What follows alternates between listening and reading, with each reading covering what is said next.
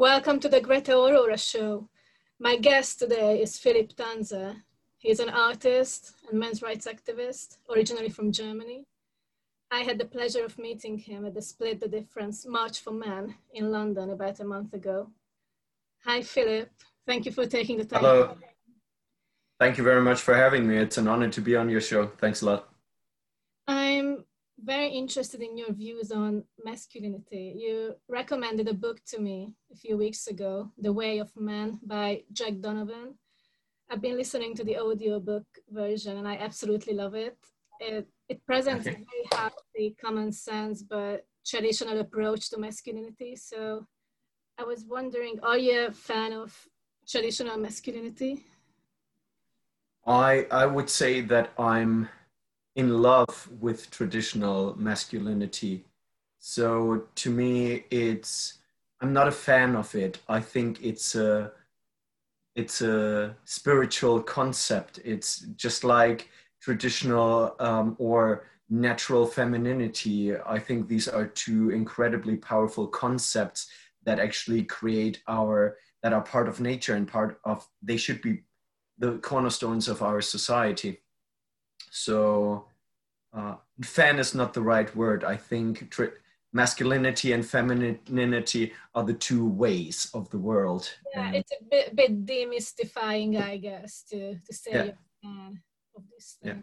Yeah, I agree completely. But how do we get around the fact that so many aspects of masculinity, even the ones described in this book, are considered toxic in society today? Well, everything has a toxic side and has a holy or a benevolent and a malevolent side. Caring can be toxic. Love can be toxic. Everything can be toxic. And all the virtues that men have can be toxic as well if they are not channeled in the right ways. And in the book, The Way of Man, Jack Donovan makes a very clear distinction between being a good man and being good at being a man.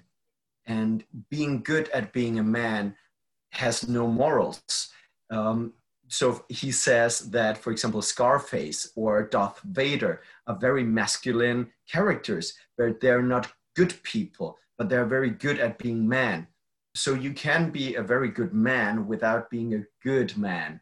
For me, both things are important. I would like to be a good man, but I would also like to be a good person. There's this quote from the book that really resonated with me. He says, a man who is more concerned with being a good man rather than being good at being a man makes a well-behaved slave. Mm-hmm. So yeah. I think it kind of explains the distinction quite well. The idea is that you can be a good man by focusing on the values that make a good person. And he talks a lot about how society tends to give these very conflicting messages to boys and men by encouraging them to just kind of be good people. But there's not much talk about how to be a man and how to be good at being a man. I know a guy. I met him I met him 2 years ago, and he came back to my shop this year. And he is, as far as I know, he's the highest ranking sociopath in the UK. He doesn't trick people, but he doesn't feel empathy for people that he's not connected to. He's an interesting case. So he was in prison for 22 years. And what did he do? Well, he was in gang-related fights. And he was used by gangs to do some dirty work. And so he ended up in prison. And he was in prison for, I think, for 20 years, and then they wanted to keep him longer, but they couldn't keep him longer because of his condition or something. And he's just the sweetest person you can imagine. He's a great person. And I met him and I immediately fell in love with him because you see what you get. And I felt like he doesn't hide anything, at least not to me. And I feel very sorry for him because he is born in the wrong century. if he had been born 200, 300, 400 years ago, he would have been a knight or a soldier. And so he would have been able to put his qualities of killing people to good use. And the thing is, he doesn't care if he kills somebody who tries to harm him or his family, but he's hyper protective of people that he cares about. And in our society, that doesn't work anymore because the police takes care of that. Do you know what I mean? So he can't take the justice in your own hands, basically. Yeah, he can't be the man that he was born to be. He was given all the tools to be a soldier or a knight, but when he was young, he didn't have the right person to introduce him to, let's say, martial arts or cage fighting, or a place where he could actually use his violence in a productive way. He wasn't introduced to that.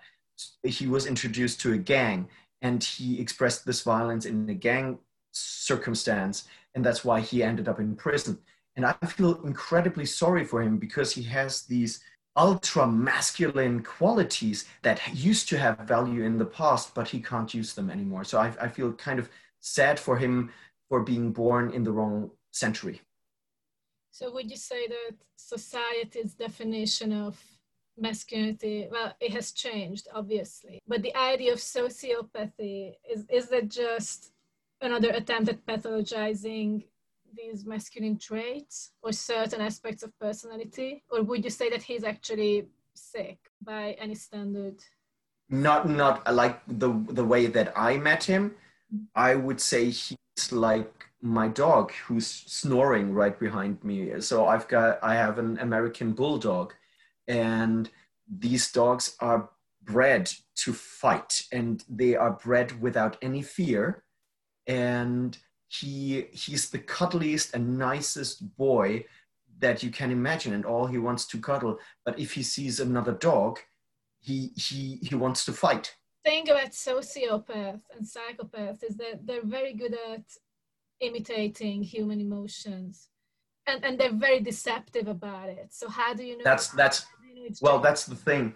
I don't sense any of that.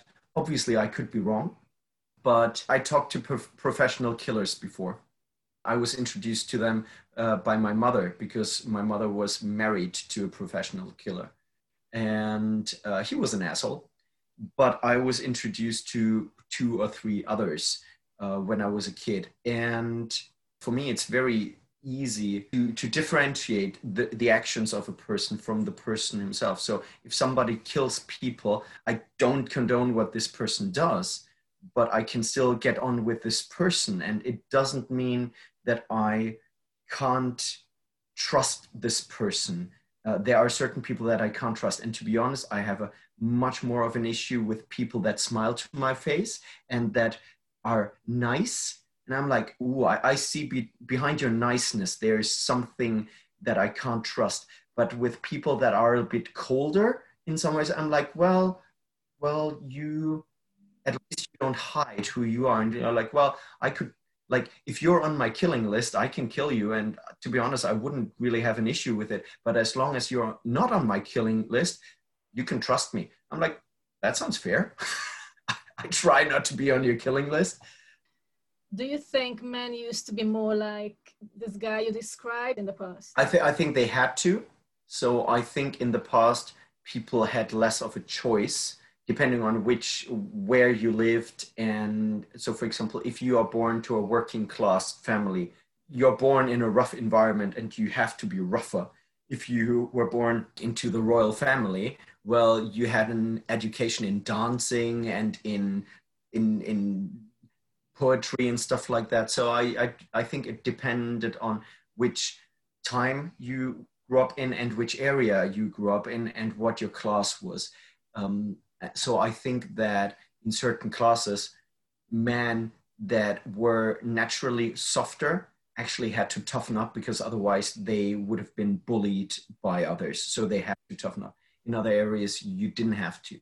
I think that all through the centuries, there were always men that were softer, less masculine, and men that were born more masculine. for example, when you look at an alpha male, you will identify an alpha male immediately, and usually because they're born this way. I think if you try to imitate being an alpha male, so for example, I'm not an alpha male at all. I can work on being more masculine, but I'm not a born alpha male. I'm a beta, or so I'm in the hierarchy. I'm somewhere more in the middle or on the top. I like to follow, but only somebody who is inspiring. If somebody has natural masculine traits, I'm like, I'm going to follow this guy because this is an alpha male. And I think that has always existed. I don't think that you had more alphas in the past. I think the amount was pretty much always the same, but maybe in the past they were more obvious because there were more places where they were a perfect fit. I joined the military when I was 17 years old, and I was a complete pacifist, so I was against the military. And then I joined the military, and I'm like, wow, I love this. This is my place. The hierarchy was perfect, and there were people that I really loved to follow, but I was very critical. So if I could sense weakness in them, I got really kind of angry with them or very disappointed. An example. There was one superior that we had, and he was incredibly strict. And I really liked his strictness, and I could trust him. And then one evening, they all got drunk, and he didn't show up to work in a fit state, and none of them did. And I had only started to be in the military 3 weeks ago, and I was really angry because I'm like, if you drink in the evening, I fucking expect you to do your job in the morning, because how can I respect you? How can I follow you in war if you're not fit to do your effing job? Yeah, so to go back to your question, I don't think that in the past men were much different.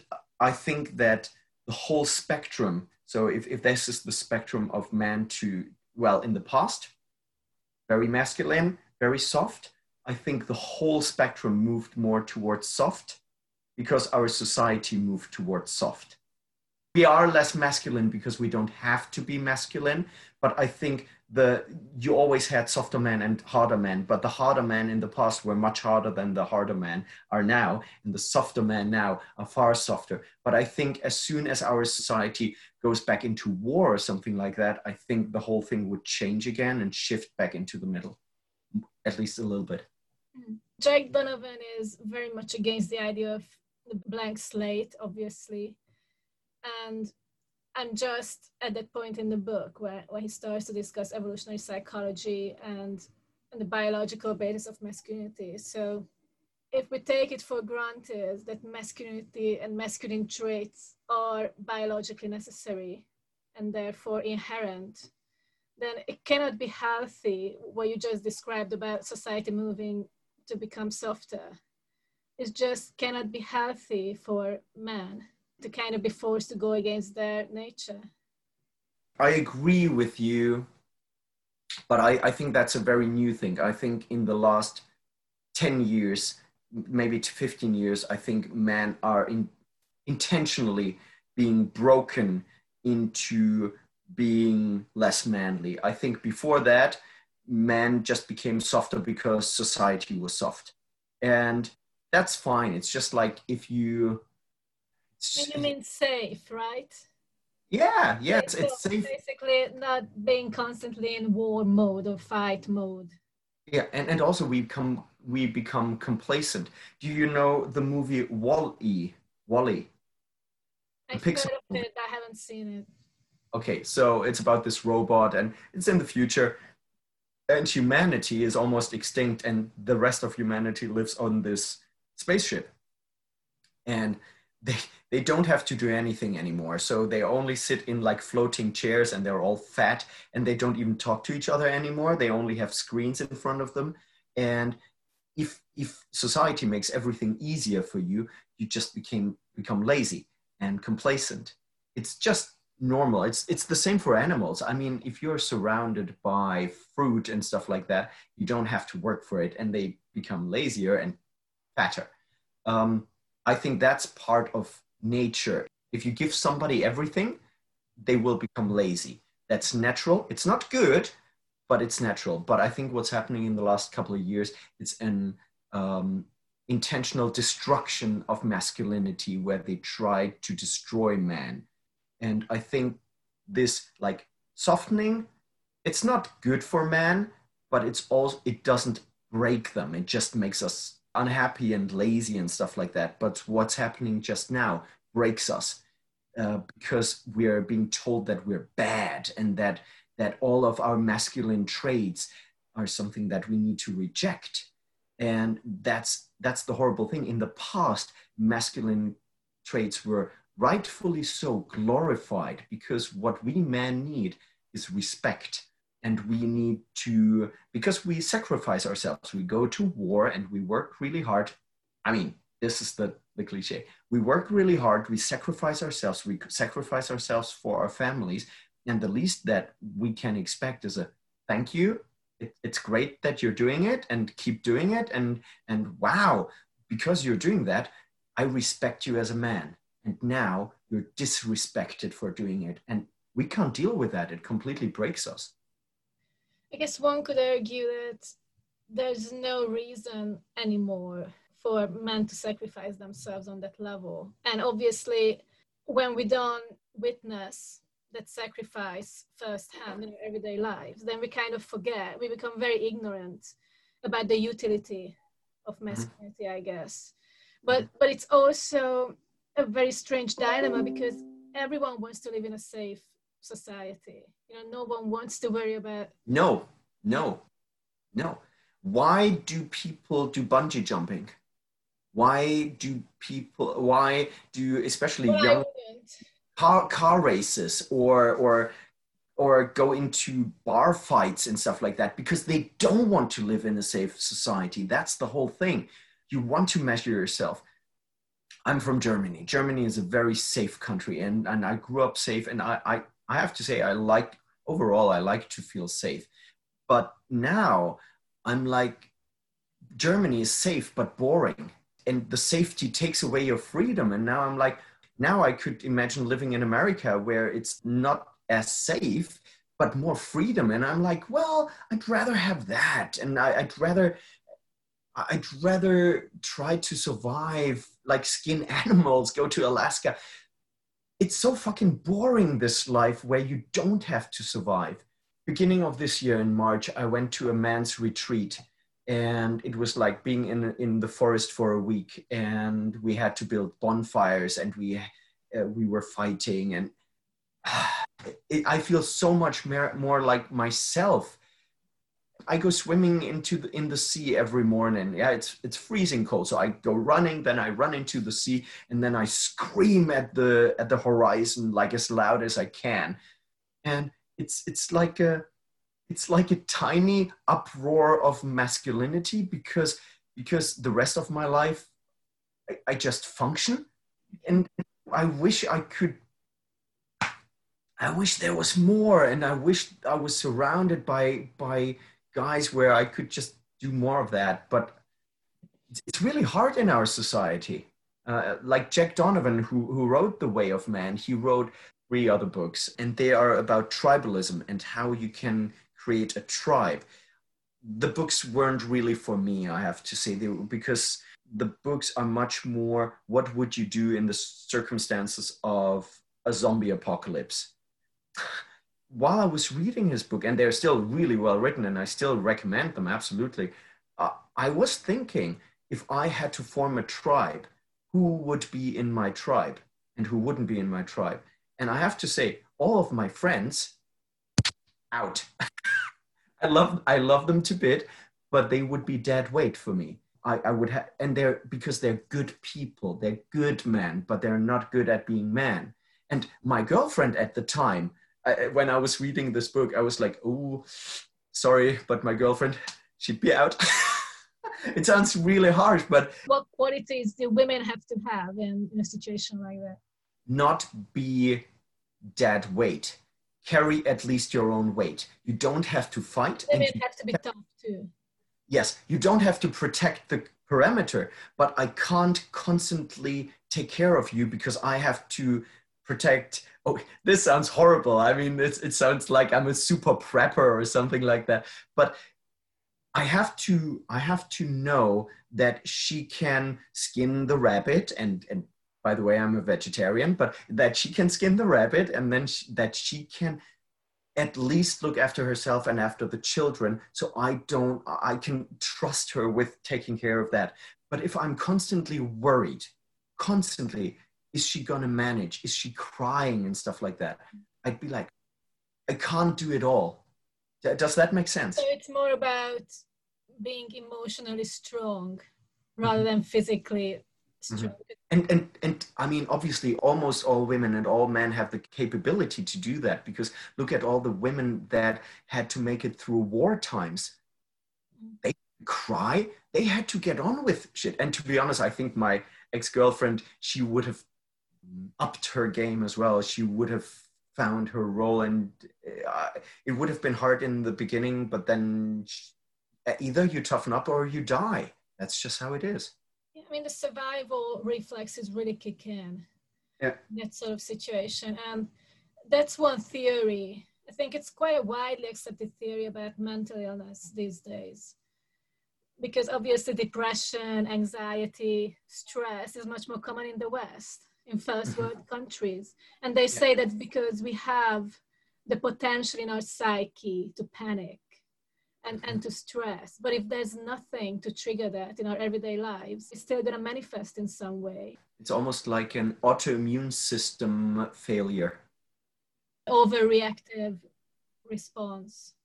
Yeah. How much of The Way of Man did you listen to so far? I'm about halfway. Halfway in. So when I recommended the book to you, I said that you might find it difficult or challenging. Yeah, I was a bit hesitant, exactly because you said that. I was a bit hesitant Mhm. about it. But I mean, obviously, I'm a woman, so I'm not listening to it with like an educational ear. I'm not expecting to learn much about myself or anything, but I grew up around men. Most of my close friends are men. I was brought up by my dad. So I have observed a lot of what he's talking about in everyday life. Yeah. I do have some experience with those things secondhand, obviously, and it does make sense to me. And so the four main aspects he talks about are strength, courage, mastery, and honor. Yeah. And just going back to your experience in the military, I just thought when you talked about the guys who got drunk and then couldn't show up in a disciplined manner later, that was basically them failing to be honorable in a way, right? Honorable, and maybe there is an aspect of mastery as well, because I mean, if you can't actually execute what you're capable of doing, there's a lack of mastery.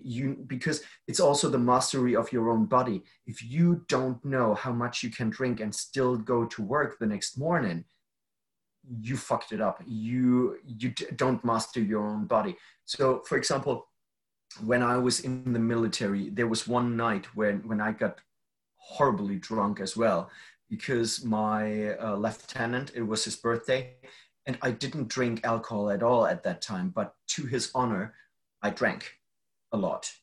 And I got sick, I vomited it out, and I actually fell into the fireplace and got a little bit burned. And we were in the forest when that happened. We were in the forest. There were people, I have to say, there were guards. So we were allowed to get drunk because people were guarding the place. Still a little bit unprofessional, but we were allowed to do that. As long as the guards don't get drunk. Yeah, exactly. And there, like all there were enough people that weren't drunk, but it's a little bit unprofessional, but still. The next morning at 5 o'clock, I was there, and I didn't have a hangover, and I just functioned. I know my body, and I just function. In that regard, I'm not good at everything, but in that regard, I'm a machine. I can just switch myself on, and I can work for hours and hours and hours, and my body doesn't collapse up to a point where I'm like, now you can collapse, and then I collapse. So I know my body, and that's my mastery. And I think they failed at their mastery at recognizing how much they can drink and still be like fit in the morning.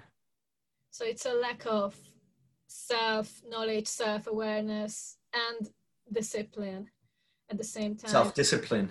But also one of the kind of side effects of having high testosterone levels in men is risk-taking and overestimating one's ability. Yeah. So I guess that's why a healthy balance is important.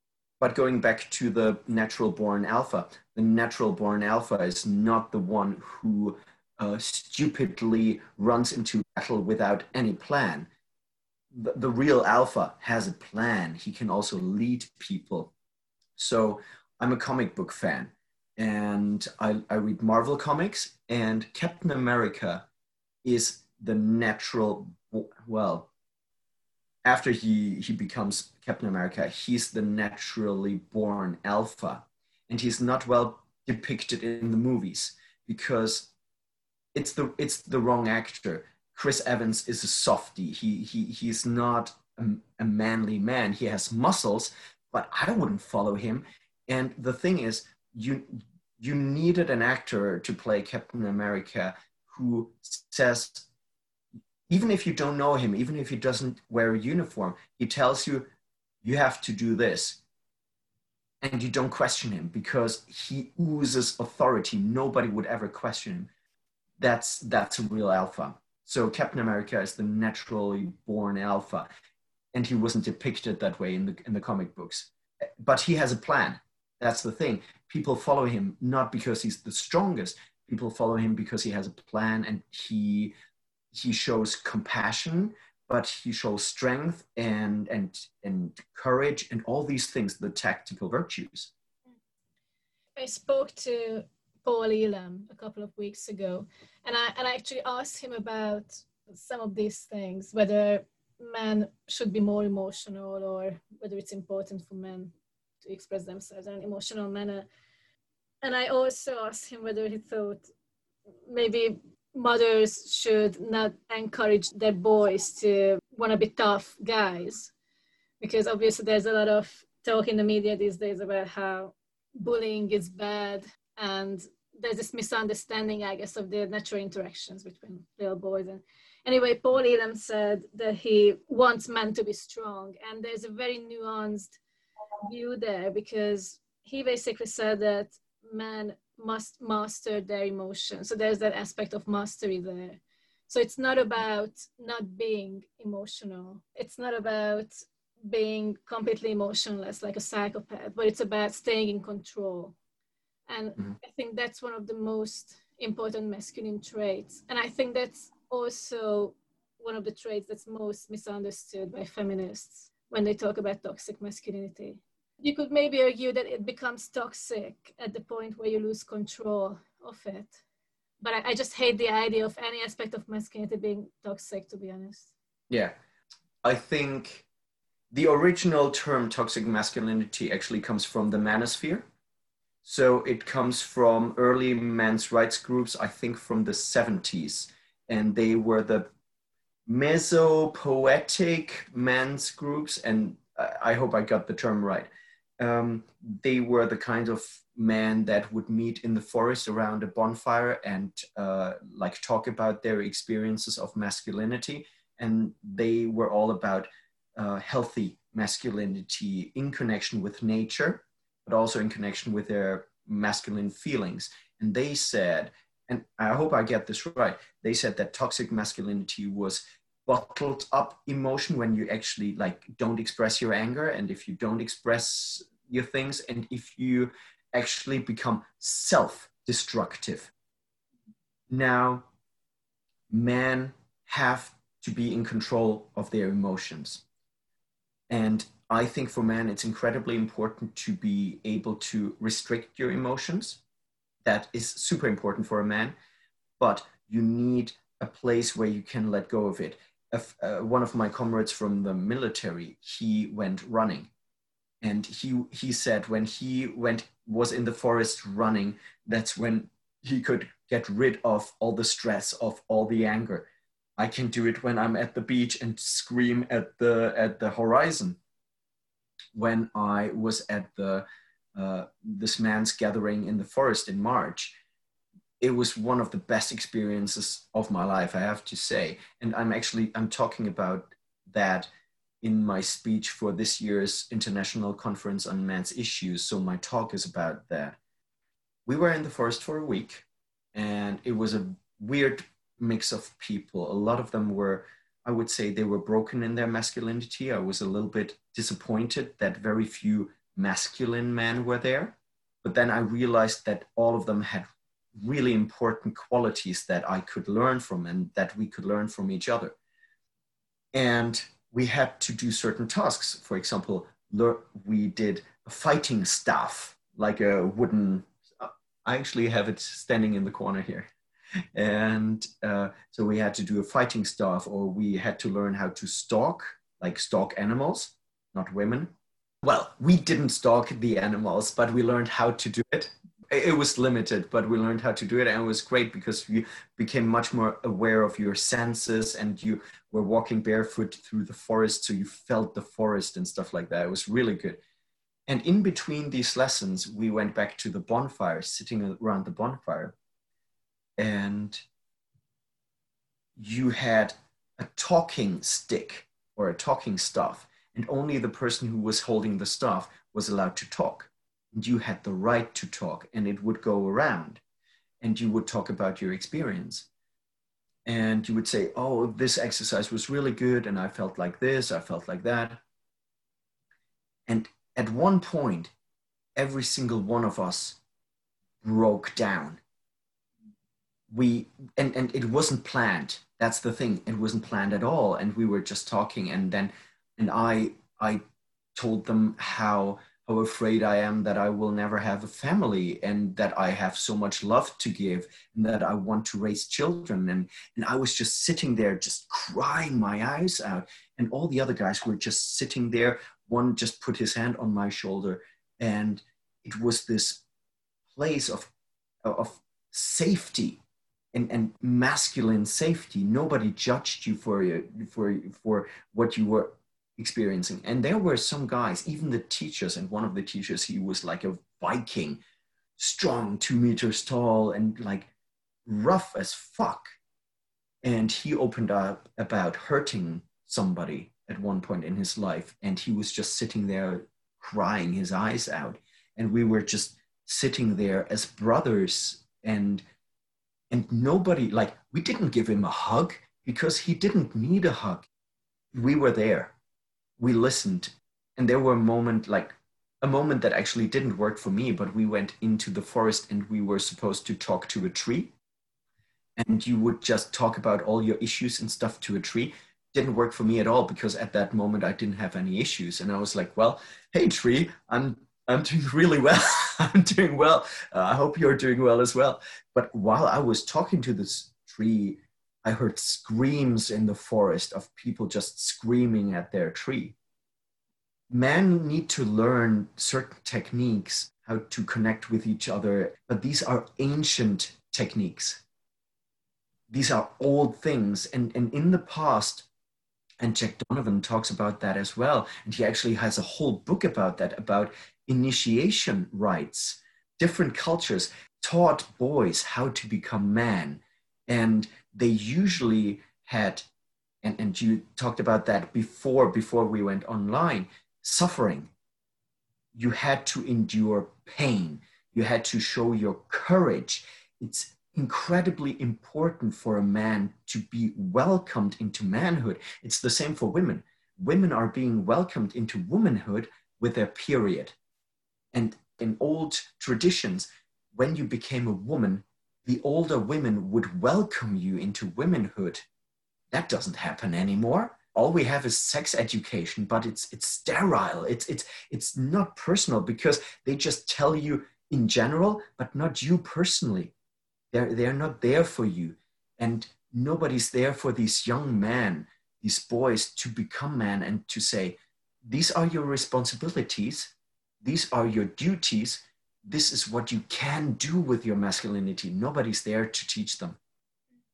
It's really interesting that you brought up initiation, because I've always kind of felt that women are born women. There isn't any special test you have to take to be considered a woman by society, whereas we tell men to man up, to act like a man all the time.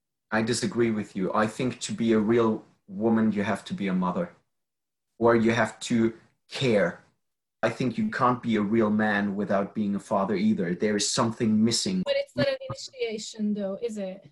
Yeah. Well, I think the equivalent, I know what you're saying, but the equivalent of the male initiation, as you pointed it out, I think it's a woman getting her period.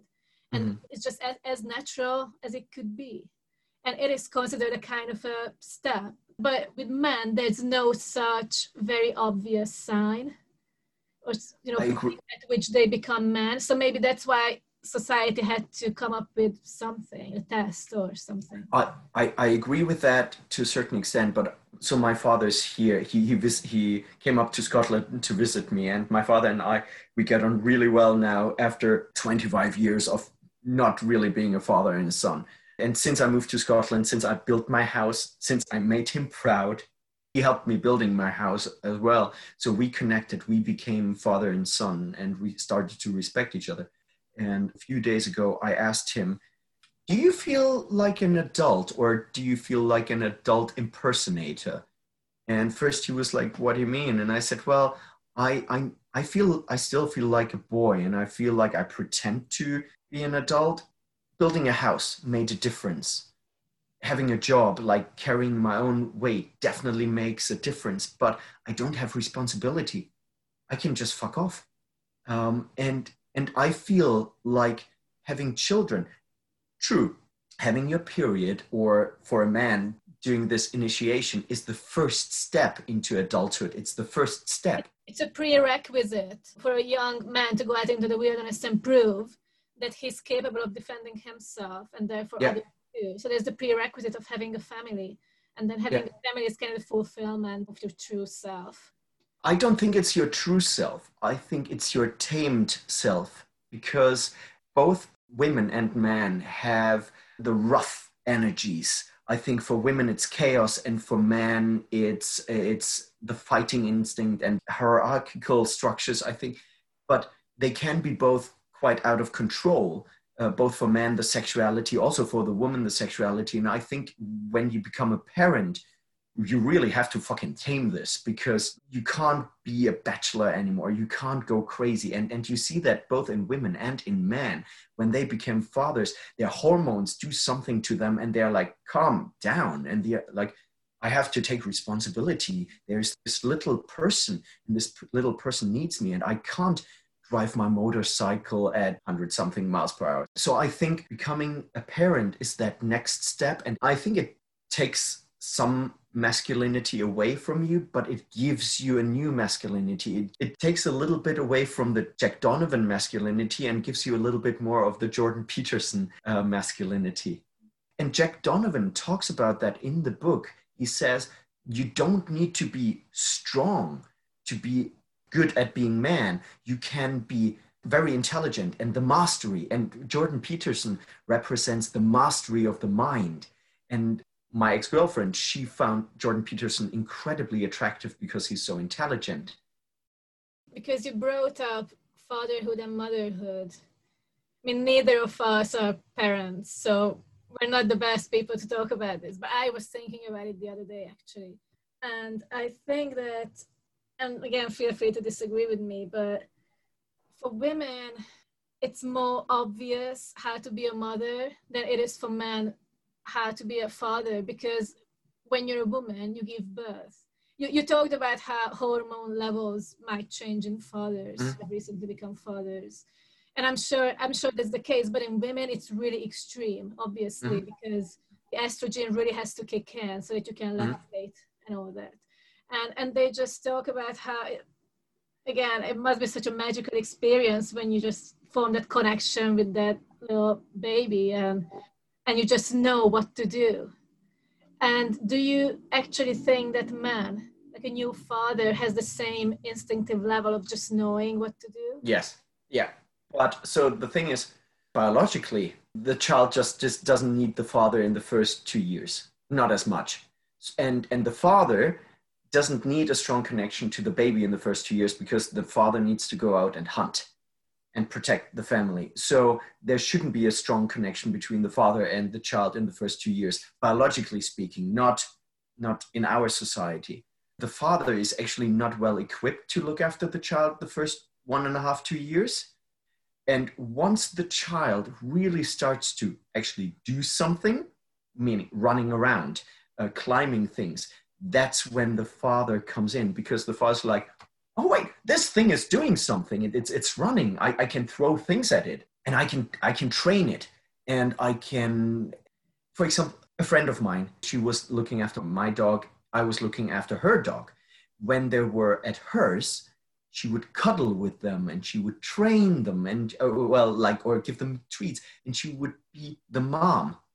When they were at my place, I would smack them around and just roughhouse. And so when they came to my place, they would immediately start running around and like creating happy chaos. And we would all fight with each other, and we would be on the floor.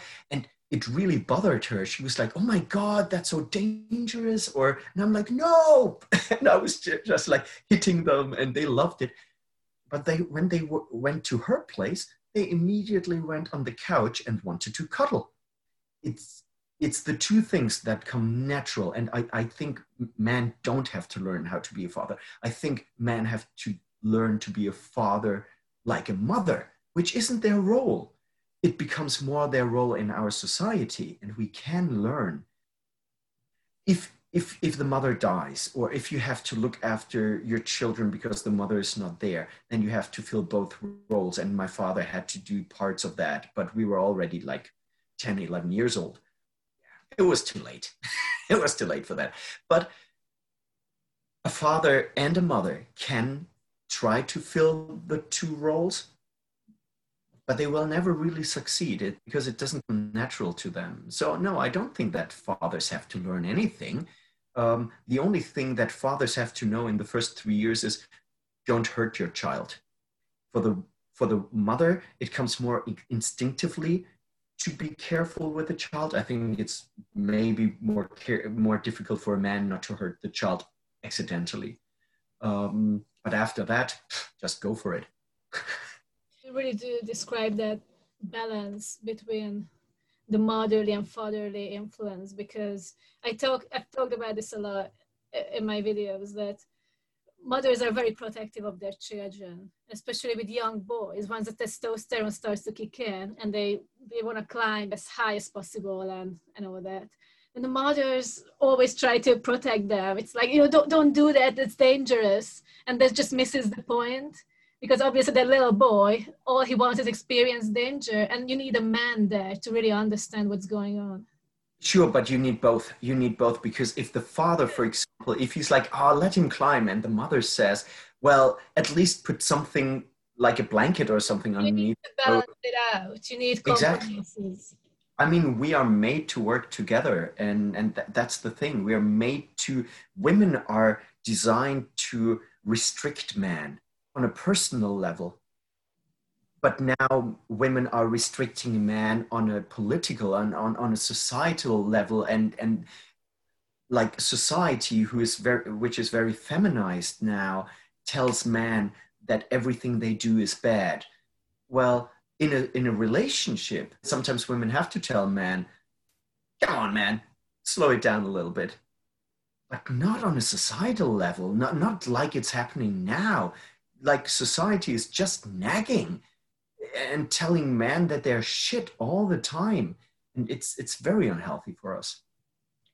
So talking about danger and risk-taking, in the men's rights movement, you have people talk about male disposability, which is a concern I really sympathize with. But aren't these two things kind of at odds? Because if we really value courage and strength in men, it's inevitable that they're going to be expected to sacrifice themselves at some point. It's like you're being prepared. I would say the men's rights movement is quite feminine. Maybe it has to be feminine. This is going to upset some people, but that's okay. Well, that again, that's what my talk at ICMI will be about, and I will piss off some people. Do you know Dr. Warren Farrell? Yeah. So for me, Dr. Warren Farrell is the dream man of feminists. And I mean, he does an incredible job, and I love his work and stuff like that. But as a man, to me, he's weak. But he is the representative of a lot of what the man's rights, parts of the man's rights movement are. And that's absolutely fine. I think, and looking at laws and looking at inequality is a very feminine thing in some ways. So Jack Donovan is not a men's rights activist. He's part of the manosphere of like new masculinity. When you look at 21 convention, that's where all the like the tough guys and the self-improvement guys, bodybuilders and all of these guys are. And there are some connections to the men's rights movement, but overall they are not the same. And I would say that in the men's rights movement, you find a lot of people that are broken and that suffered and that want to protect other men from suffering. In the 21 convention part of the manosphere, it's more look after yourself. It's not my job to look after, like, it's not my job to improve society for you. You have to improve yourself so that you don't fail in society. But both sides need each other because even the strongest man will break if his children are being taken away by a legal system that is completely fucked up. No matter how tough you are, this is something you can't deal with because a base trait of man is justice. It might also be a female trait. I'm not sure of that. But like for me, I can't deal with injustice being done to me and other people. I want to just fight against it. And if these guys from the manosphere, if these fathers, like they built up their body, they built up their mind, they made the best version of masculinity of themselves, and then society takes away their children legally, and and the police stops them from having access to their children, they will still commit suicide. If you give them something to fight against where you can win, they will fight. But if the system betrays you and lies, you can't fight it. And that's why we need men's rights activists. That's why these laws need to be changed. But the men's rights activists have to look after themselves. And I think that's where they can learn something from the manosphere. Like, look after your body and be the best version of yourself that you can be while still fighting for men's rights. It's mind and body at the same time. It's interesting that you brought up Warren Farrell and you said that it's kind of a feminine way of doing things to think about rights. Jordan Peterson kind of helps balance this out a bit because he talks about responsibility as the other side of the coin, because obviously my right is someone else's responsibility, and we don't talk about that enough in society these days, I think. But Jordan Peterson himself has quite a few feminine traits as well, and I think but he's so well balanced. I think he's a bit like Jesus, because I think Jesus is also very well balanced. He's the rebel, and when he goes to the temple and throws over the desks of the, I don't know how you call them, the guys that change money. So he throws over the desks, and he's a like tax collectors. Yeah, exactly. So he's a real rebel, and he's a revolutionary, but at the same time he's full of compassion. And to me, he has male and feminine traits very well balanced. And I think Jordan Peterson is a bit like that. He's very soft spoken, but don't challenge him. He's so strong and so eloquent, and he's so dominant in his intelligence. That's his masculinity. So he's very well balanced. When you look at Paul Elam is masculine. He's a masculine man. Warren Farrell is a feminine man. We need all of these different aspects. And to be honest, Paul Elam, he pisses people off. Warren Farrell, he gets to talk to politicians. They listen to him because he's soft spoken and he doesn't come across as a threat. So sometimes you need the soft approach to actually get into places of power, but the young men that are disenfranchised, they need more somebody like Paul Elam or Jordan Peterson or Jack Donovan. But coming back to thinking too much about rights being feminine, Warren Farrell explained this very well in The Myth of Male Power, that he basically says that both men and women are put off by men who complain. A group of men is just very unlikely to come together and then complain and fight for their rights because it's not a good look. Yeah. So in that sense, I guess you're right, but I guess there's some evolutionary utility in that because a society needs strong men. But do we still have that? I mean, I guess men should be allowed to complain in today's society, right? That's a good question. Even Paul Elam said men should complain. I think that men should complain based on injustice because that's kind of saying this is not right. Unfortunately, they will not be heard. And when men only complain when they're broken and people don't listen to broken men. Once it's too late. Exactly. So that's why you will barely find any man in the men's rights movement who hasn't lost their children or something like that. And the men that haven't lost their children yet, they're like, what are you complaining about?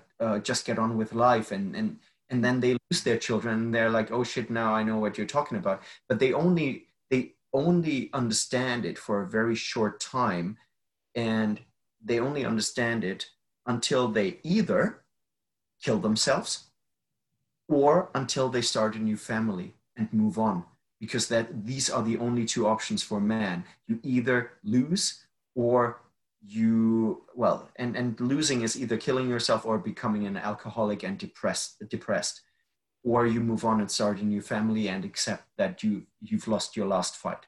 And the only people that make it into the manosphere are people that I think are socially awkward, and usually they don't have how many people do you have in the men's rights movement that are in a functional relationship?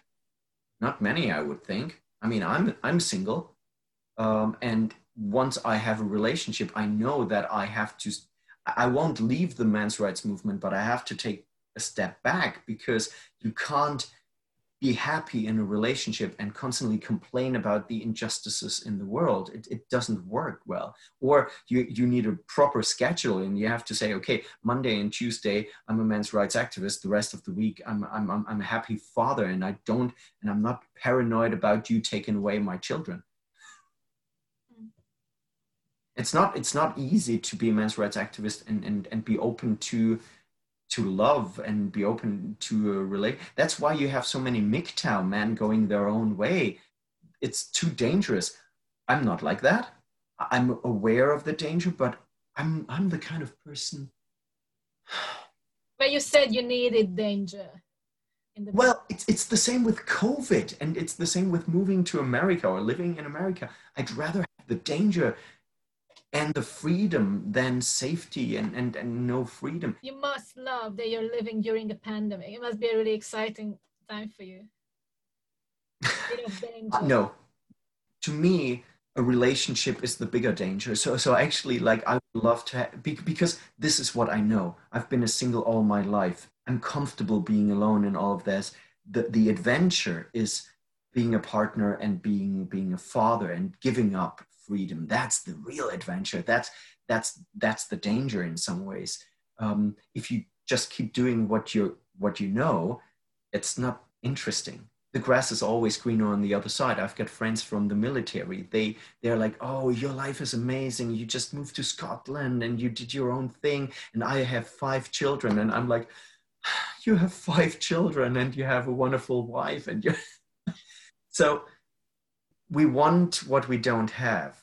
And I'm 42 years old, almost 43 years now. And I'm done with this shit. I want responsibility. I want a family.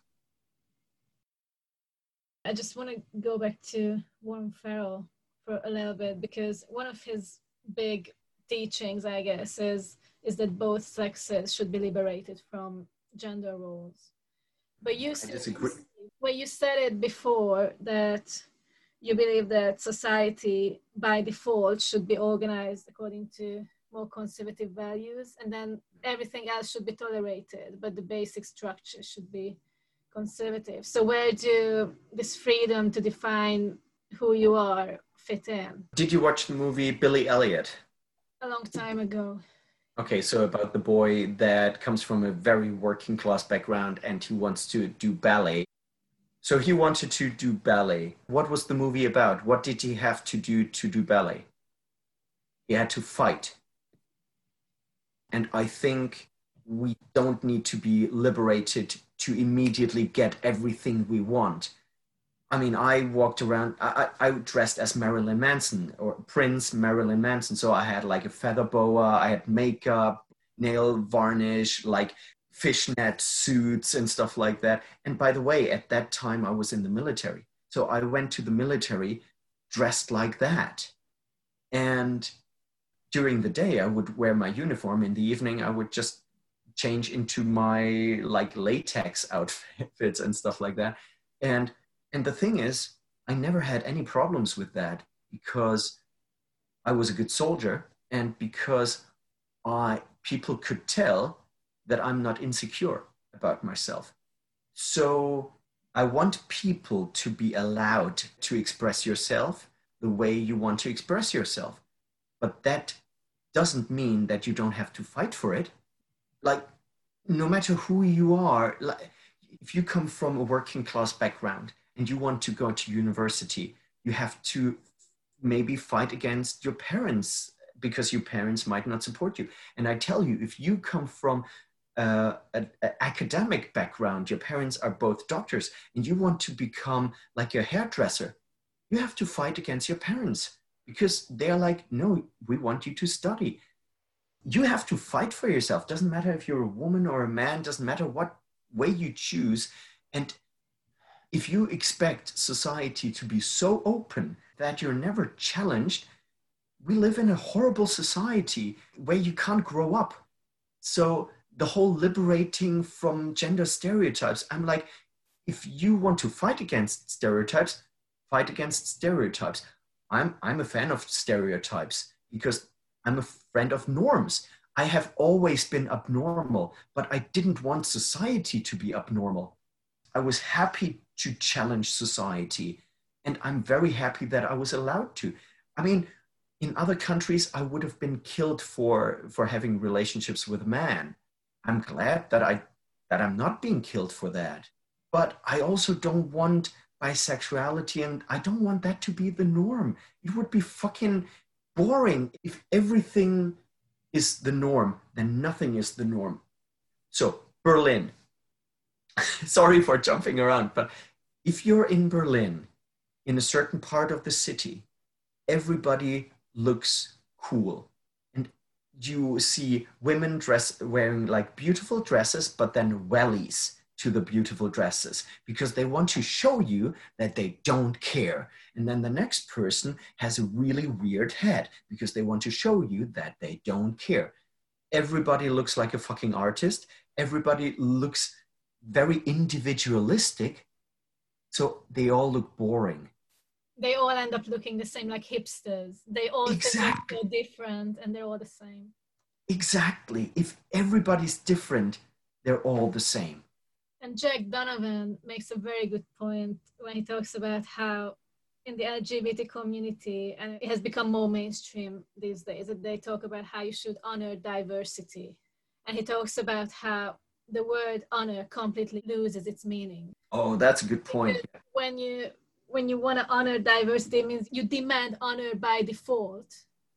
Honor Absolutely. is necessarily a hierarchy. So if everyone is honored, then it just doesn't mean anything. Nobody is honored. It doesn't mean shit. And That's a very good point that Jed Donovan makes. I don't like the word respect because it's being used completely inflationary. Respect is something that should be earned. But there are two respects. There is base respect, there's human respect, where it's like, but that's more politeness. And it's, and from a, I'm a Christian, or yeah, I'm a spiritual person, and I would say I respect life. And when I meet a person, I respect their humanity, I respect their life, their base value. And depending on how you act, I go down with this respect or I go up with this respect. But that's the earned respect. That's and the purest form of that earned respect is honor. But I would say that honor and respect, there are two different tastes to it. I would say that honor to me is something almost holy. And I go back to this holy masculinity. In Germany, we don't use the word hero for people. We only use the word hero for mythical people. We use the word heroic for heroic actions. So, for example, if you save a person and you risk your own life, that was heroic. That doesn't make you a hero because we don't know the rest of your life. If you act like that 24/7 all the time, then you would be a hero potentially, but really only after your death. So from a German point of view, it would be weird to call a soldier or a firefighter a hero because he might be a horrible person in his or her private life. So we would just say they do something heroic every now and again. Is this Hungarian? Oh, that's interesting. That's really interesting. So for us, calling soldiers and stuff heroes, there's something positive and something negative to it, because if you call them a hero, you hold them to a very high standard and you're like, we expect you to be a hero. But at the same time, you devalue the word hero. So there's a positive and negative aspect about that.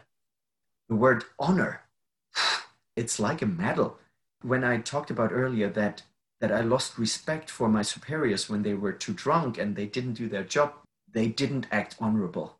So honor, it's almost superhuman.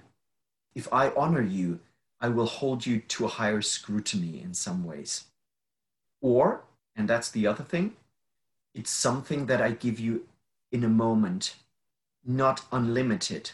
And I have a good example for that from that male retreat again.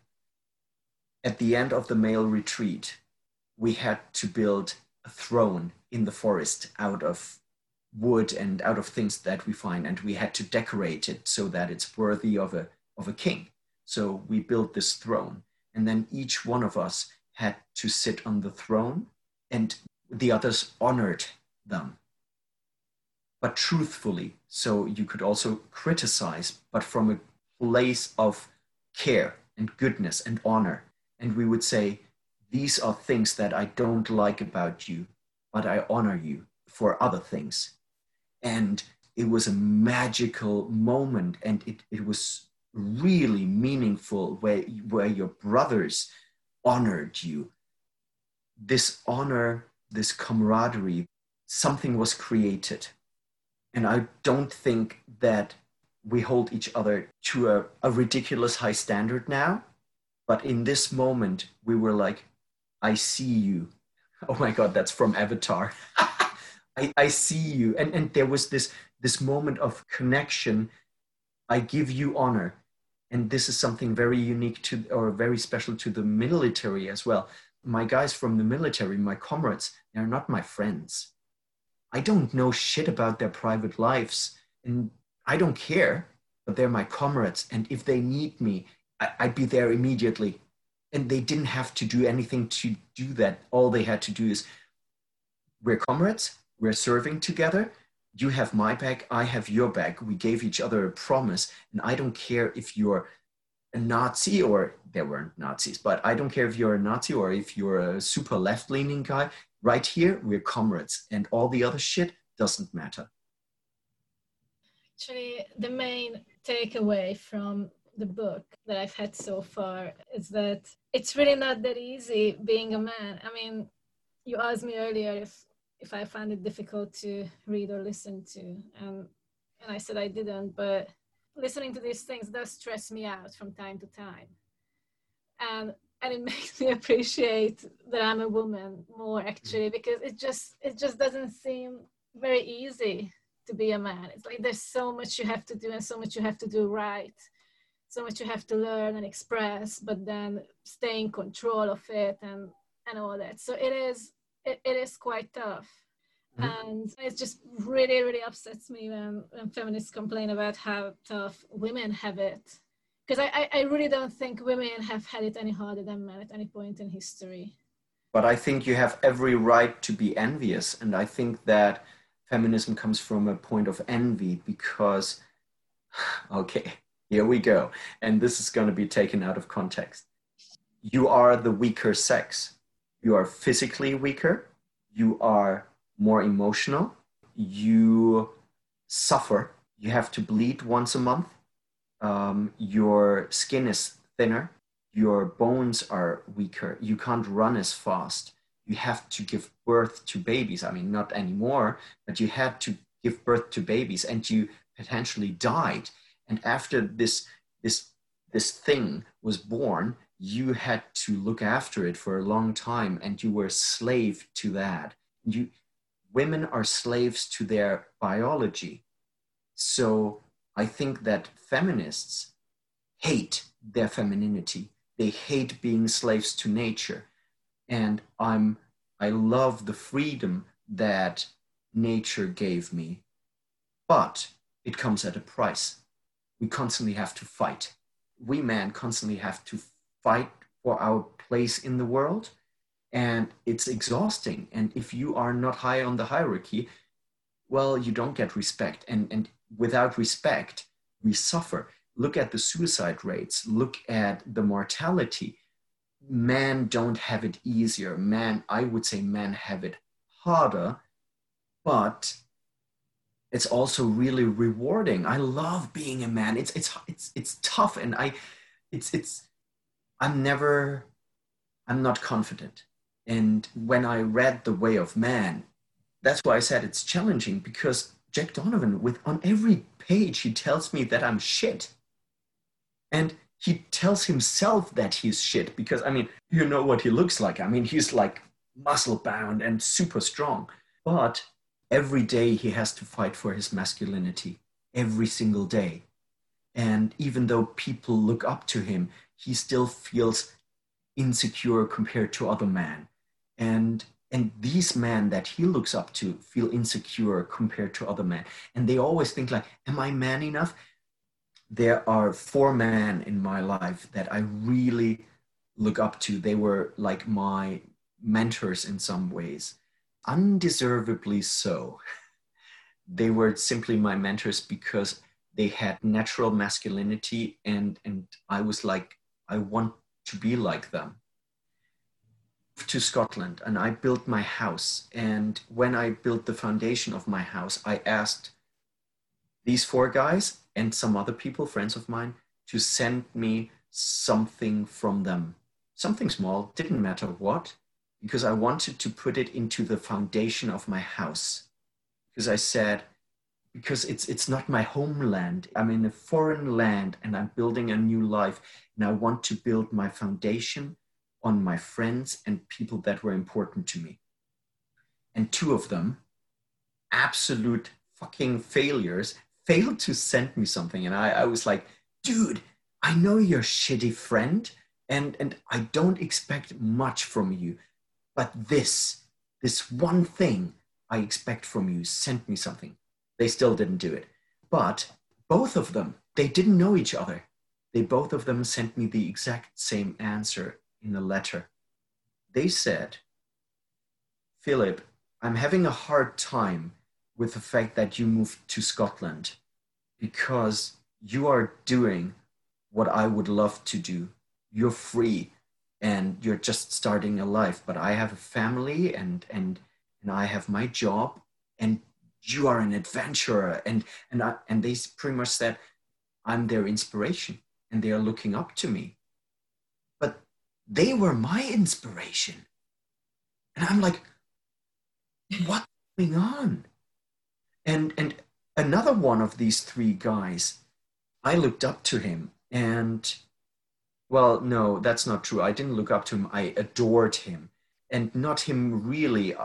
He, it was a projection. It was a projection. I saw in him what I wanted to be, or what I wanted him to be, like a big brother, um, which wasn't fair because he couldn't be that. So I got angry with him. But while I was building my house with my own hands, without any knowledge, living in a garden shed for 1.5 years with tonsillitis and my bed being wet and moldy, and I cried myself to sleep every night, not out of sadness, out of exhaustion. My body was just collapsing. So while I built my life, he fucked up his marriage, lost his job. He had lied to me and to everybody because he was a drug addict at the time. And all of a sudden, this guy that I held up here was down there, and he wanted to be my friend. And I'm like, you treated me like shit. And now you want to be my friend. So all of this sudden, all of this changed. Sorry, long story. What I'm saying is, as a man, you're never at the top, and you always question yourself, and you compete with yourself. You compete with your heroes compete with you. It's very exhausting, and especially if you're low on the pecking order, I'm sure it's shit. I love it. I really like it, even though it's tough. It's tough, but I love it.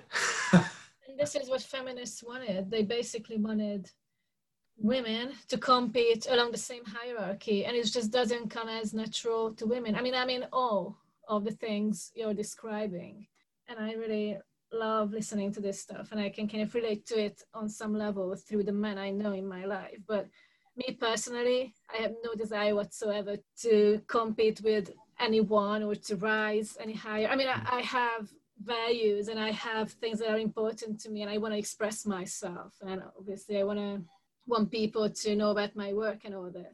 But I don't the thing is, a vertical sort of hierarchy. but the thing is, to us, it's not. It doesn't, like, to me, it doesn't feel bad. It feels beautiful. I see a man who is good at being a man, and I want to be like him, and I want to be close to him, but I don't want to be better. It's like when you look at sport, for example, you like arm wrestling and stuff. It's okay to lose, but the competition itself is already beautiful, and it's the roughhousing. It's real men don't put each other down. They help they put you down but help you up and build you up and say, like, hey, today you were better than yesterday. That's the beauty of male hierarchy, like healthy male hierarchy. Look at female hierarchies in the workplace. They're nasty. Male hierarchies in the workplace usually aren't nasty. You just fall into your place and you respect each other for what you're doing. Women aren't good at hierarchies. It creates a very strange dynamic when you have both men and women at a workplace. Yeah. It is very difficult to talk about, but it is true. And it just breaks my heart that men are being constantly told these days that these traditionally masculine values or traits like aggression, competitiveness are undesirable, and they should basically give up their place to women so that women can express these masculine qualities, although most women are not going to be happy living that life. And it is just so heartbreaking to see these women brainwashed into believing that that's really what they should aspire to. And you can see a man when he thrives in a boardroom, like negotiations and all that. And there are not all of them, some of them. Not all men love that. Not all men want that.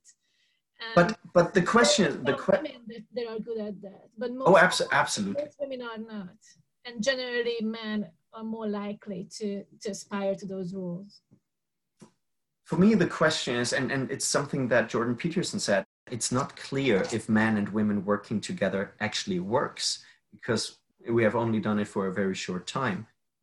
Hello. And it is very true. It's extremely controversial, but who can argue but who's ever been in but an office with men and women? it is possible that the only thing that works for men and women is actually some form of gender segregation in not in all places, but in some places, so that you have female safe, like safe environment, male safe environment, and then the family actually having the place where you can come together, or like events and stuff like that. This I'm is going to be taken out of context too. Oh, of course, but I mean, look at Sweden, look at the Scandinavian countries where people are actually doing that, but just with their job choices. Yes. So we've spoken a little bit about the struggles of men in the real world, expressing their emotions, but at the same time being expected to be strong and all that. And suffering is an inevitable fact of human life. And I definitely see that expressed in your art. So I wanted you to talk a bit about that, your inspirations. So I think birth is death. So when we are born, I think we already, in some ways, we are thrown out of the womb into a world that is cold and where we already experience suffering in some ways. And I think for me it was a bit different. I think that I'm not 100% human, which is absolutely fine nowadays because now you can identify as everything. Back when I was born, I was like, well, because I identify as half angel. But now with transgenderism, that's absolutely fine because you can identify as a helicopter, and everybody has to agree with that. So when I was born, I felt, after I was born, when I started growing up, I felt like I wasn't from here and that I was born to do a job. And I felt left alone in some ways because I felt like I'm not in my home.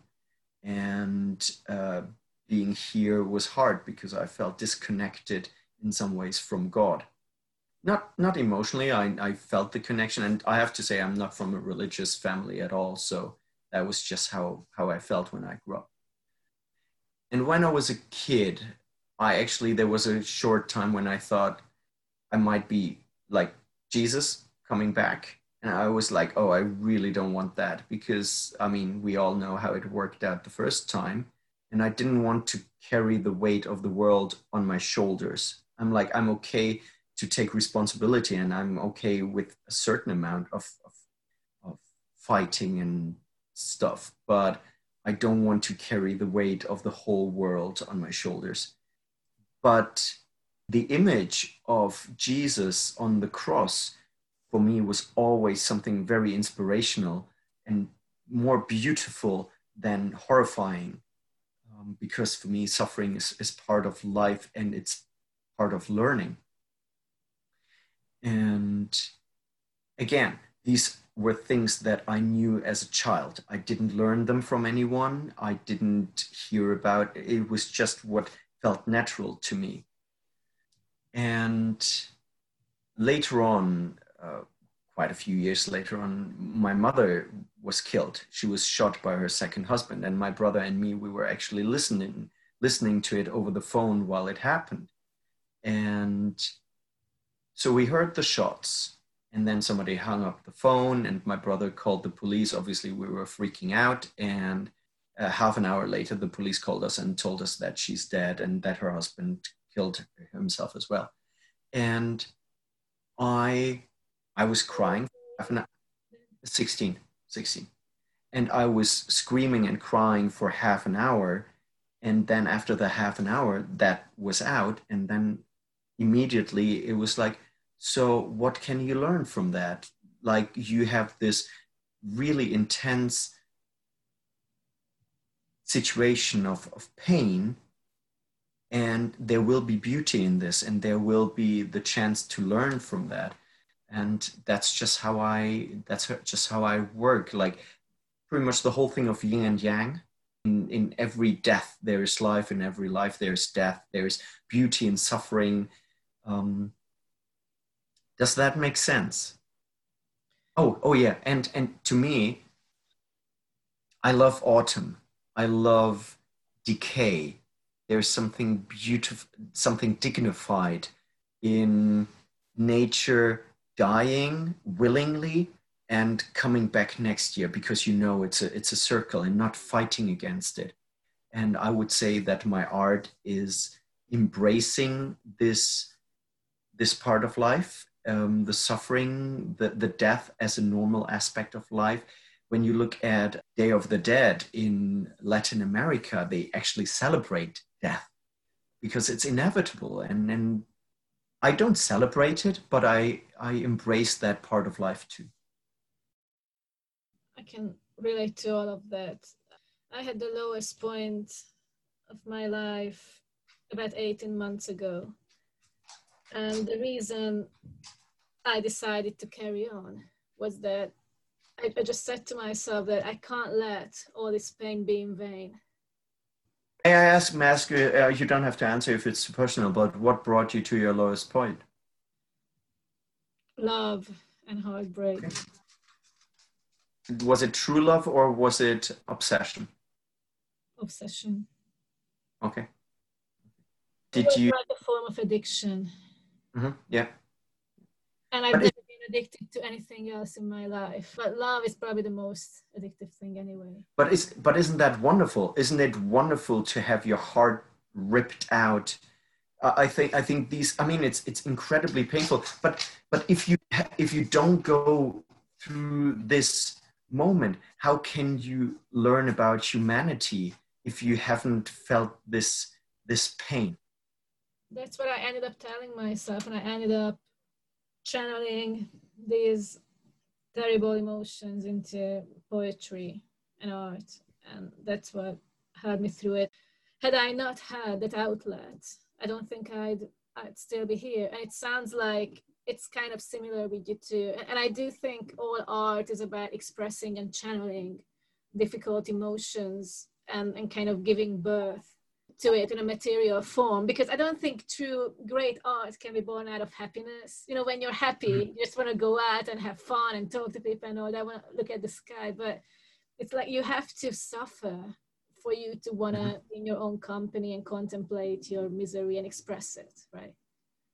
So you said that you told yourself that, All the sorry, suffering would have been in vain. yes. I just gave up. So you didn't feel it. You didn't know it. Did you have to kind of force yourself into a certain mindset or did it come naturally? It came naturally. It's always been in me because I started creating art when my mom died and I was 14, you know. And my creativity has always been fed by pain. Mhm. So it's just been a given that that's what I had to do. But for a while, for a few weeks, I was almost paralyzed. I was unable to, I mean, it was a very, very deep depression. I was unable to really function properly. So it did take some willpower. It did take an immense amount of strength to get myself to that place mentally. But it was obvious. It was just about gathering the strength to do what I had to do. Yeah. Boys, settle down. Sorry. Was there beauty in the suffering or not? Well, it's one of the recurring themes in my work. I equate beauty with suffering. I do have this very romantic view of suffering, and most of the artists I admire have had serious issues. A lot of them committed suicide. So yeah, I would say yeah, there was beauty, and that's kind of the purest form of beauty in a way, because it's just so powerful and no one can really get it. It's just within you and it fills up your whole self, your whole essence. You just become one with it. But then it can destroy you. Yeah. That is I think that might be the huge difference because it can't destroy me. I'm so full of hope and God in some ways and love that I don't think I can be destroyed. So experiencing certain moments of suffering for me is almost like a holiday. I'm very content, and then I allow emotions that are actually not that natural to me. I allow these emotions to take over, and I kind of like I dive into a pool of pain and sadness. You enjoy it. I don't enjoy it, but I cherish it. I'm like, wow, so this is what people feel like. Mm. There's an And element of that you're finally feeling something and yeah, experiencing the absolute extremes of yeah, emotion. And, yeah, and you need that because to create really great art. Like if you look at the work of Edvard Munch or Van yeah, Gogh, yeah, they had really extremes of emotion that most people can't even imagine. yeah. I don't have that. I don't have that at all. I would say I'm almost like I have almost like a flat baseline, which is great in some ways, but it's also a bit annoying in other ways because. mm, 15 years ago, I had a house, like a garden house, not a big one, just a small house, and it burned down. And I was standing in front of it while it was like in flames burning down. And my father was standing next to me while the firefighters were putting down the fire. And I was just standing there, and my dad was like, "Are you okay?" And I'm like, "Yeah." And he was like, "Do you, do you have a shock?" And I'm like, "No, why?" And he was like, "You're completely calm." And I'm like, what am I supposed to do? I mean, my house is burning. And my dog wasn't in the house. So, and I actually was thinking about two weeks prior to that. I was like, what would I do if my house was burning down? And I said, I think I'd be absolutely fine as long as my dog isn't in the house. And then exactly that happened. And I was completely fine. So I have this baseline, and sometimes when I have intense emotion, my last dog died 2.5 years ago, and it broke my heart, and I was so happy that it broke my heart because how much I loved this dog so much. He was with me for 15 years, and he was truly my soulmate. And then he died in my hands, and I I couldn't stop crying, and I couldn't control it. And it's so beautiful to not be able to control your emotions, because most of the times I can just control my emotions, and this overwhelming sensation, like almost having a star in your heart, or having the ocean in your inside of you that you can't control, and it's just rolling over you, and no matter what you try to do, it's just it was great. And as a man, and this is where masculinity comes in again, but we have to learn to control it. We have to. And when my dog died, people here in the village knew how close I was to my dog. And I went to the pub a couple of days later, and there were the firefighters. I was one of them. And all they said was, "Mate, sorry to hear about your dog." And one of them just put his hand on my shoulder, and I could feel how the pain was coming up and the tears were coming up, and I was just like, they were here, and I just bottled them up, and he just took his hand off, and I was like, "Thanks, mate." And for women, maybe that sounds like a bad situation, but for me that was exactly what I needed. Like, they were there in strength, and they didn't expect me to break down, and I would have hated to break down in this moment. And then another friend of mine, and he's the most stoic person in some ways that I know, like he's and he walked up to me and he told me a story how his dog died, and that he went into his garage, and that he was screaming for half an hour, and his wife could hear the screams, but she wasn't allowed to hug him or anything, because it feels wrong for us in many ways. We have a different way of dealing with that. We have to face these demons. And To me it was beautiful. To me it was beautiful to experience this part of masculinity, of bottling up your emotions but then letting go of it in certain moments. Do these emotions help you create art, or is it a separate process for you? It's a separate process. I think that for me, creating art is very controlled. I don't let go, and I could literally just sit down now and do a beautiful piece of art that is full of pain, but I'm not really feeling it. So I would say that my art in some ways is pretentious, but not really, because I know the pain, and I work with rusty metal, and I work with found objects, and I I look at the rust, I look at the object, and I ask it, what do you want to be? And then if I see something, I do it. And sometimes it's something dark or deep, and sometimes it's like a silly elephant with wings, because that's what the rust told me to paint.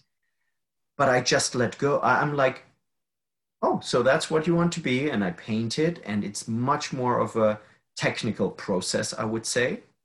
And I would say I don't paint it. I help the painting to become alive. And then it's done. And I'm like, oh my God, you're beautiful. And the longer I look at them, they start telling me different stories. And you're like, oh, that's what you want to be. And sometimes families come in and children say, oh, I see this in this painting, or and people give it a new meaning. And I'm like, oh my. So there were these two couples, they were coming in, they were from Israel, and they saw the Holocaust in some of my paintings. And I never thought about the Holocaust in my paintings. And I'm like, oh my God, it's so beautiful that they can see, have this deep connection, and see a different form of suffering in them. To me, it's beautiful. And I think the fact that I don't put my own suffering into the paintings actually makes them more open to people's interpretation, if that makes sense. Are you really sure that you don't put your suffering in there in some way? Men are supposedly good at compartmentalizing. Yes, we do. So you have it in you, but you just put it away somewhere deep in a box. And don't you think that some of it just seeps into your work, maybe? I'm not the best artist. I can't do everything that I want to do simply because I have technical insufficiencies, so to speak. If I could, I would love to do a painting of a man curled up, like a naked man curled up in a ball, hovering in space, in nothingness. But I can't paint nothingness, because no black is black enough to depict that. I would say if I would paint that now, I would paint a feeling that I had when I was younger. I don't have that feeling anymore. I don't feel isolated anymore. But you have the memory of it. And I can remember it. I mean, I've been a vegetarian since I was 16, but I can, if I think of chicken, I know what the chicken tastes like. I can feel it on my tongue, and I can remember the pain that I felt in different situations, but it's not here anymore. It's an echo of the pain. That's why I say that in some ways it's pretentious, because I remember it. It's my pain, but it's an echo of my pain, because I'm not the same person anymore. that's kind of what I meant. When I talked about that moment in the men's camp, where I talked about the that I would love to have a family, and the pain that the sadness that I don't have a family, that was pure. That was like that emotion all of a sudden just like came out of me. And I don't know if I could have painted a painting of that in that moment, because it wouldn't be sufficient. It wouldn't be as pure as the feeling. So to be honest, I think in some ways I prefer to do pretentious versions of what I feel, because if I really wanted to paint what I feel, it wouldn't be the real deal. It wouldn't be it's like, for example, I don't do landscapes, because if I would paint a landscape, it would never be as beautiful as the real thing. And I'm not an impressionist. I think impressionists really manage to paint the beauty of a landscape without really painting it. And that's their beauty. I'm like, oh my God, I can feel the leaves, but you haven't even painted the leaves. I can't do that. So I don't try. um, yeah. Well, thank you for sharing all of that. No problem at all. By the way, how do you react to movies? Do movies and music, do they make you feel emotional? It depends. My favorite films and music and art does, definitely. Okay. I think I'm more visual than anything else. So a beautiful image, a painting, or a beautiful scene in a film makes me more emotional than music in general. But if the music resonates with me enough, then yeah, I cry quite easily. Hmm. Yeah. So I don't cry in real life. So you can really. There are very few situations when I cried. Obviously, when my dog died, a friend of mine told me about her abortion, and I cried a lot during that. But during movies, I cry quite a bit. And but it's funny, I don't cry at sad things. I cry when I see hope. So for example, especially when men do something beautiful in a movie, or when a father sees his son again, stuff like that. Yeah, that really gets to me. So I cry when somebody does something very heroic, so very selfless. That makes me cry. Which, yeah, I like that. I don't see that as weakness. For example, it's oh, I hate that when people say, "Oh, men are afraid to cry," and I'm like, I don't care. I'm not afraid to cry at all. But um, But what to you me, say about hope, I mean, again, that really resonates with me because I could never, I hate romantic films. Like when I saw the Titanic, I mean, I just couldn't cry when I see a film like that. The film that made me cry the most, and I cry every time I watch it, is The People versus Larry Flint. okay, And it's like the most unlikely film that someone would uh, cry, I guess. But one of the last scenes when he's in front of the Supreme Court, and he gave this incredible speech about the power of freedom and how freedom of mhm. speech is important. I mean, that just makes me cry like crazy every time. A movie that definitely makes me cry a lot. It's a movie from the 80s. It's called Powder. I definitely recommend it. It's about a man. Before he was born, his mom was hit by lightning, and his mom died during birth. But because of the lightning, he has kind of superpowers. He has access to his whole brain, and but he is born with white skin, like completely white skin, no pigment, and purple eyes and no hair. That happens in rural America, and his father rejects him, and his grandparents raise him, but they raise him in their cellar. And then he is being discovered because both of his grandparents die, and then he's being discovered in the cellar, and he has to go to an orphanage. So he's kind of a superhero, but he's also a super empath. He can touch people and know what they feel. And God, this movie makes me cry because there's a hunter, and he shoots a deer, and Powder touches the deer and touches the hunter and shows the hunter how the deer feels dying. And later on, the hunter, he tells the deputy, I can't bear a gun anymore. I can't. The thing is, the deputy, he's an asshole and he doesn't change. He's still an asshole, but he's like, I just can't use a gun anymore. And later on, and nobody trusts Powder really, but the wife of the sheriff, she has cancer and she's almost in a coma and she's dying. And the sheriff brings Powder to her and Don't says, spoil it though. okay, you have to watch it. And like, even just telling the story, I'm like I already feel the tears coming up because it's so beautiful and he's so full of hope and beauty and connection with the world. Watch the movie.